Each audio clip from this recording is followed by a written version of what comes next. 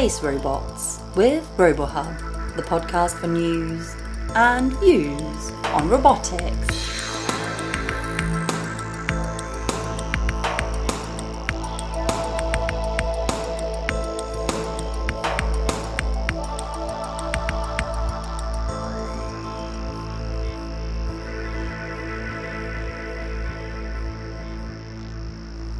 Hello and welcome to the RoboHub podcast. Today we hear from William Crowe, CEO of High Earth Orbit Robotics, a company that performs health checks on satellites by using high-quality imagery.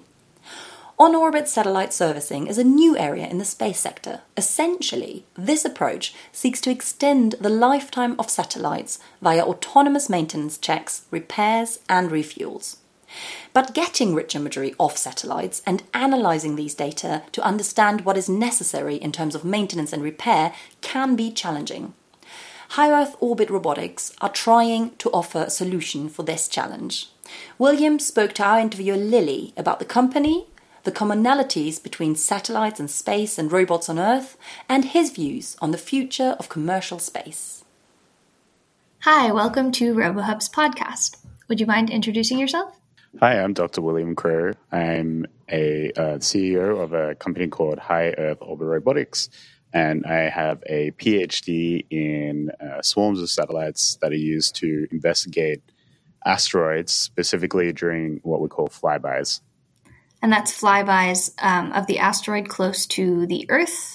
That is true. That is true. There was another component of my thesis, which wasn't as exciting, where you have multiple satellites in a swarm, and they can figure out the mass of an asteroid autonomously due to some interesting mathematics quirks that I was able to exploit. But that was very, very, very boring part of the thesis. And the more exciting part was that there are all these asteroids coming closer than the moon every year.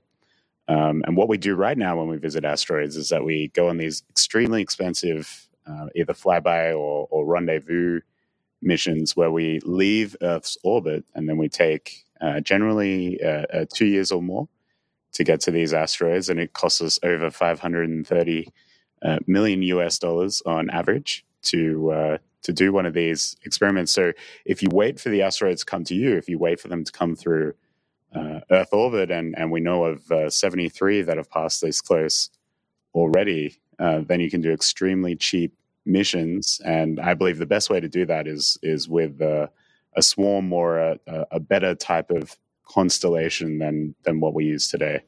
Can you talk a little bit about what your company is aiming to do and how it spawned from your PhD research? Love the questions.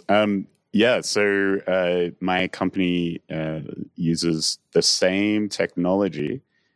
So this type of flyby technology using, I guess, the ethos of a swarm to investigate other satellites. So use the satellite to look at other satellites and first provide what we call identification, which is simply understanding where your satellite is, which is a huge problem, believe it or not.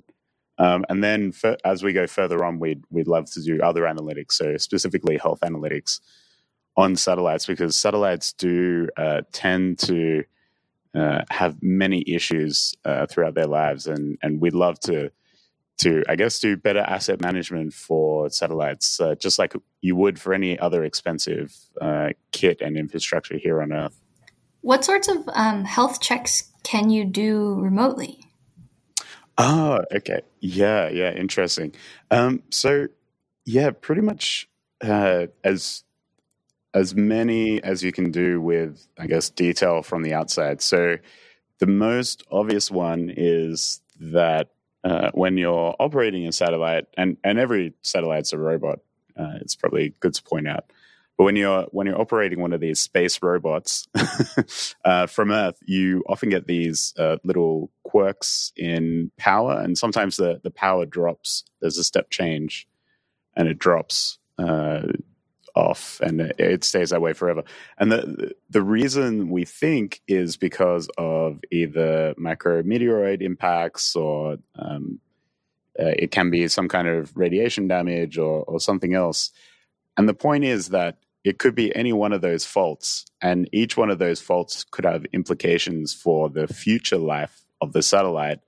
But right now, we can only identify one of the faults has occurred. So if you've got another satellite looking at, say, the solar power collector on the damaged satellite, then you're able to see and detect how that damage has manifested and what implications it might have for the satellite's later life. And that's just one example. There are many others. So there was a $500 million satellite that exploded earlier this year, a communications satellite. Really expensive piece of kit, only 3 years into its 15-year life as well. So they really didn't get as much value as they wanted. I won't name any of the companies involved, but one of the issues was that I guess the report came back. There was a full investigation done when something this expensive just spontaneously stops working. And by the way, there was one more piece of information. So there is a company with telescopes on Earth looking up. And so they look at every satellite in the same orbit, which we call geostationary orbit.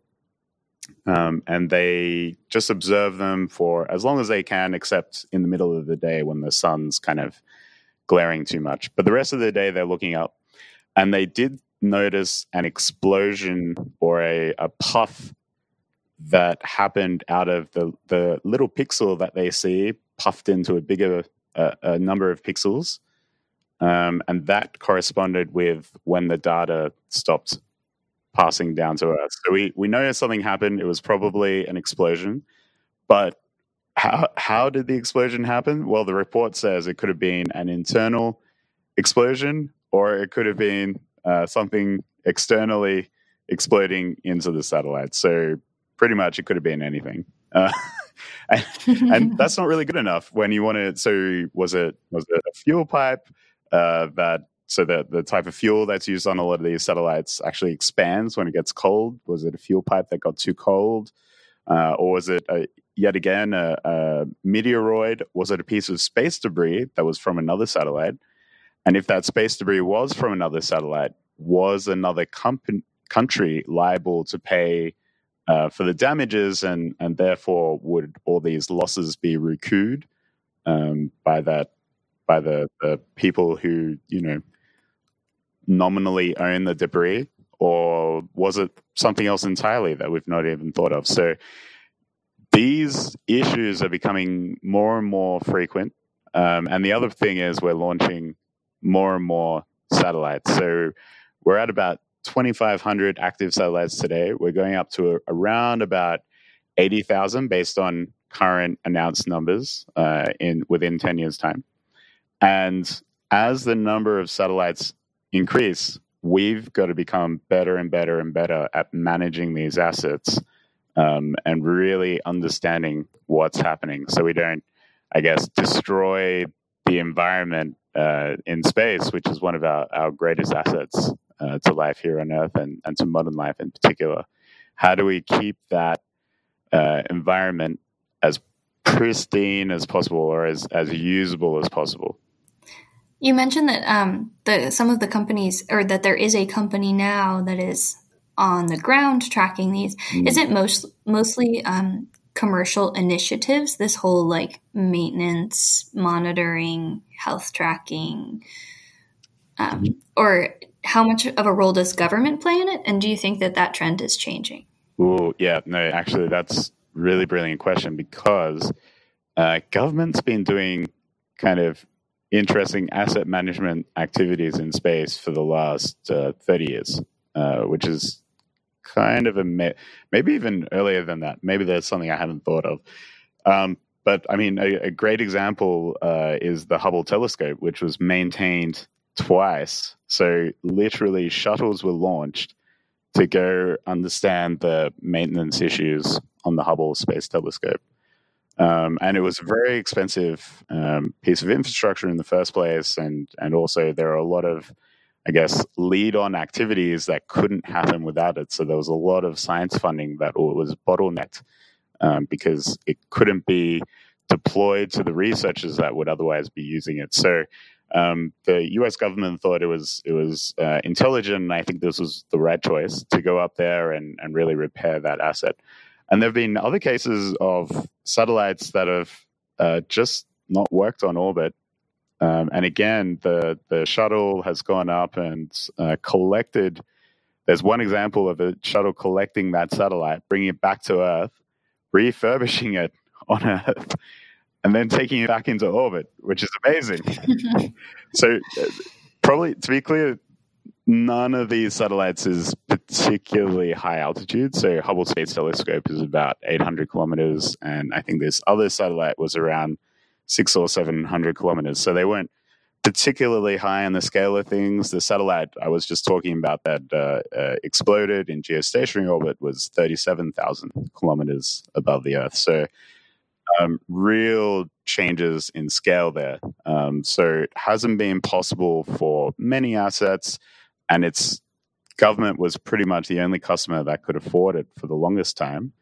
And for the government customer to pay for this, there has to be huge taxpayer will to get in there, because each of these projects needs to really be put through the government rigor, and generally it takes a good few years to get the funding through. So the fact that funding was through for these missions was phenomenal, but generally governments played a big role in these past missions. It's been a very sporadic customer because of the challenges in terms of funding. And probably the other thing is that there just weren't that many satellites before. So as the number of satellites is expanding exponentially, there becomes a whole new, I guess, meaning out there to want to do this commercially, and particularly because the majority of 80,000 satellites that are going up are commercial satellites. So there really needs to be a solution that works in a business sense. So speaking of, who are your customers or your potential customers? Yes. Great question again. Importantly, we're operating mainly in low Earth orbit at the moment. So sadly, the name's a little bit of a misnomer. When we started the company, first, we were looking at asteroid resources, which largely are passing through high Earth orbit. Quickly found that there weren't many customers for that kind of data. Then started looking at geostationary orbit. So we'd still be in high Earth orbit, looking down slightly at geostationary. And geostationary is interesting. That's where the majority of satellite value still sits today. So most of the satellites going up to that particular orbit are around the $500 million mark, US, and some of them $1 to $2 billion as well, which is pretty amazing. So we thought that we could really provide value to those customers. The only caveat being that it would take us a couple of years at least to get up to that kind of altitude, and we would have to build specialist hardware to get us there.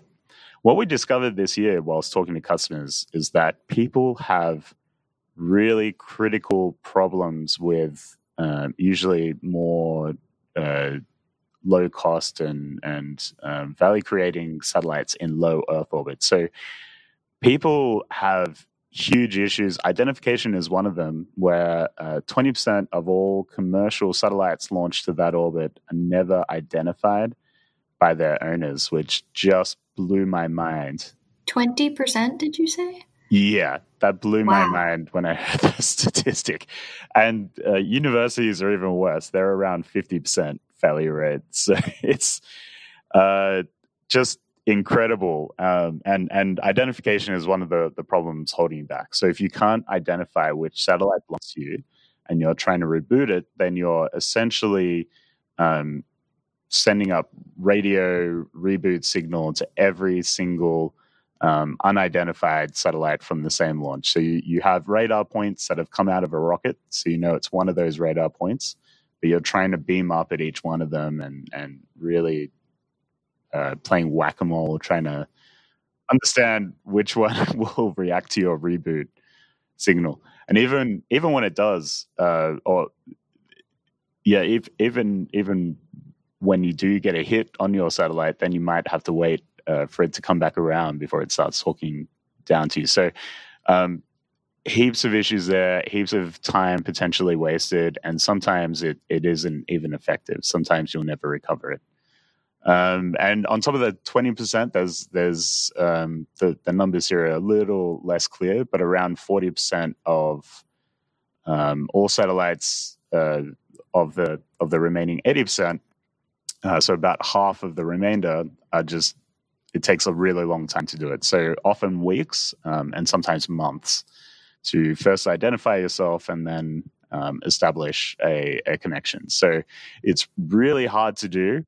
And it's something that we can help with reasonably quickly using visual identification. So we do a flyby using our satellite, take a photo, use some computer recognition tools, so generally machine learning database, to understand which satellite our photo matches to from that launch.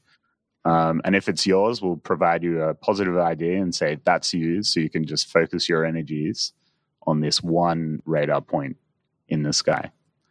So yeah, that's the way we're helping people right now. Oh, and by the way, the critical time to do this is within 24 hours, because you generally have finite battery life on your satellite. So getting it done within that initial 24 hours from launch is super critical. So that's our ambition. We're not quite there yet. It takes a little longer on average for us to look at every single satellite from a launch, but we're progressing towards that goal. And what happens after the first 24 hours? Usually the battery will start to run flat, or the chances of recovery become narrow after that time. Sometimes they're fine. Sometimes they're operating by themselves. They just don't know they need to talk down to the owners on Earth. So that's sometimes possible as well. There's all sorts of issues that happen, and I think because there are so many, it's been tough for people to solve up till now. And I guess not that many people have been audacious enough to say, why don't we just take photos of these things and have a look? So, it's kind of weird talking to customers. You kind of blow their minds. They're like, is that possible? You're like, yeah. So are you appealing now to mostly other like young companies who are just getting into launching their satellites, or are you working with companies that have already established like a constellation in space or that kind of thing? Yeah, I would say we're appealing to the new space market. So they're not necessarily young companies. They could be 10 years old, but they're generally thinking in that mindset. So they're not thinking in what we call the old space mindset, which is extremely conservative, one of the most conservative industries on Earth, weirdly. But so, yeah, space is a little bit backwards, which is pretty odd to say. But new space, so people with, I guess, more of a Silicon Valley mindset to space, and some of those companies are quite large and aging a little bit now, but they're generally more willing to jump on board, and they're usually the ones with these huge problems as well, where they're really trying to cut down the costs of launching satellites, and then there's generally issues that come along with cutting those costs, and they manifest in a variety of ways. So you mentioned that like identification and computer vision and that sort of thing is one of the things you're focused on. In what other ways are satellites or space robots, as you call them, similar or different to regular robots, or like how are the technical challenges different? Yeah. Really interesting question. Well, I mean, the first thing is that you generally don't have a medium to push against, or the medium you use to push against is extremely different and weak. So that's interesting. So you still actuate on a satellite, but it's generally internal actuation, or you create a medium by using a thruster to push against. So you literally blow up some gas, so you've got something to push back push back on to push you forward. So I think that's pretty challenging, and I think that's why people say the whole it's not rocket science thing. Well, rocket science probably isn't as hard as most people think, but yeah, it's different, and I think that's the important thing. The environment's different, and probably another thing. So actuation's one. The next one is the super harsh radiation environment. So already on Earth, robots are affected by radiation, but nowhere near as many times as in space. One example, in Australia, we had a aircraft that dropped 500 meters from its cruising altitude and freaked everyone out on board. Really terrible accident. And then they looked into what might have happened. It turned out one of the bits flipped on their flight computer. And it was probably due to a stray radiation particle that made it all the way through the atmosphere. So that doesn't happen. Was it truly just one bit? Just one bit. Wow. I guess it was the 512 meters bit. So one became zero. That's a big one. Yeah. At least it wasn't one of the higher up ones, right? So it wasn't like 5 kilometers would have been a bad one. Anyway, so bad bit to flip. But that happens much more often in space. So bits are flipping constantly. People are trying to come up with ways to, mediate that risk. So either software hardening or hardware hardening.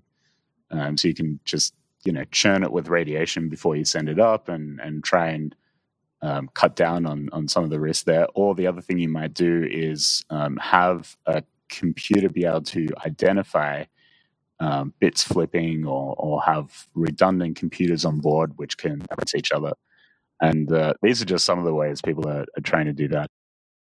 The next thing that's different is localization, which is really hard to do. So some satellites use GPS, but they're flying at extreme velocities, so it's a bit of a different challenge there.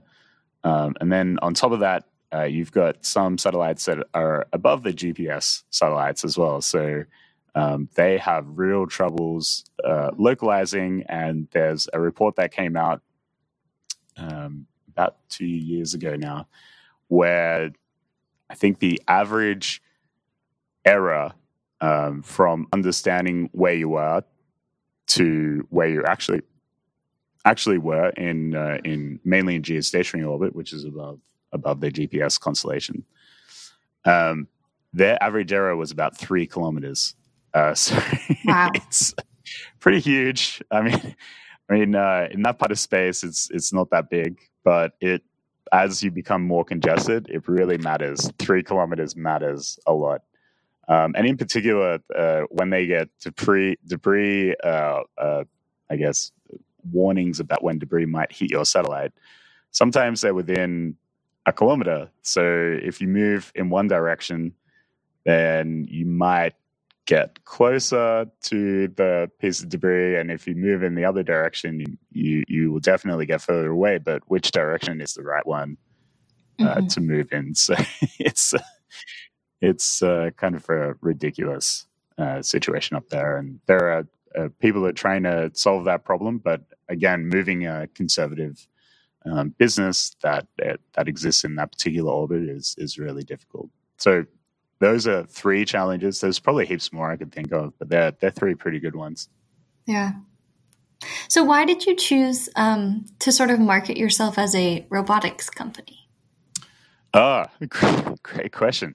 Yes, every satellite's a robot, but I think particularly when we started, we had 3 mechatronics engineers, all with PhDs on the team. We've scaled back to 1 mechatronics PhD and 1 aerospace PhD, which is much more, fair. But yeah, when we started, they said we've got to have robotics in the title. I'm like, really, guys? So you were just outvoted. I was outvoted. But I think what's interesting about that mindset. So we've carried that mindset on with even with employers changing through time. I think the robotics mindset is a really good one to apply to space. So in space, you just think about, or the way I think about it is that you have a complete system in your mind, and then you have to, I guess, put it together bespoke. But what's been happening in space actually is that different parts have been put on to satellites, and generally those parts, they try and make them a bit more off the shelf. And in robotics, that's what's done, but even a bigger way. So definitely modular systems, and you try to have systems that talk to each other, and then you can interface. So you have standards, so you can interface between different products quite easily, and then people are building drivers all the time. Yeah, so that's getting closer to where we want to be. We want to be more robotics focused, and try to build things the way roboticists do. Get that really fast turnaround. Buy equipment that's already there. Put it together, see if it works, and then try and scale up the industry or the state of the art from there, rather than going the other way, designing everything, making sure it's perfect, or making sure more often than that that it looks like everything else that's ever come before, and then launching a very expensive piece of kit. So I think we need to take on more of a robotics mindset in space in general. That's a really good point. Thanks. Well, I think that's pretty much all the time we have. Lily, it's been a real pleasure. Thanks for having me. Yeah, thank you so much.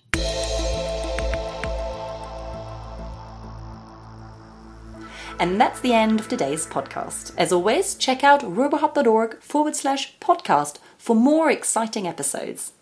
And if you have any feedback for us, we're always happy to hear from our listeners, whether it's a suggestion for an interview topic, or maybe an interviewee, a question about one of our episodes, or maybe you'd like to get involved in the podcast yourself. Get in touch with our director, Abate, at abate.de.mey@robohub.org. We'll be back in 2 weeks' time. Until then, goodbye.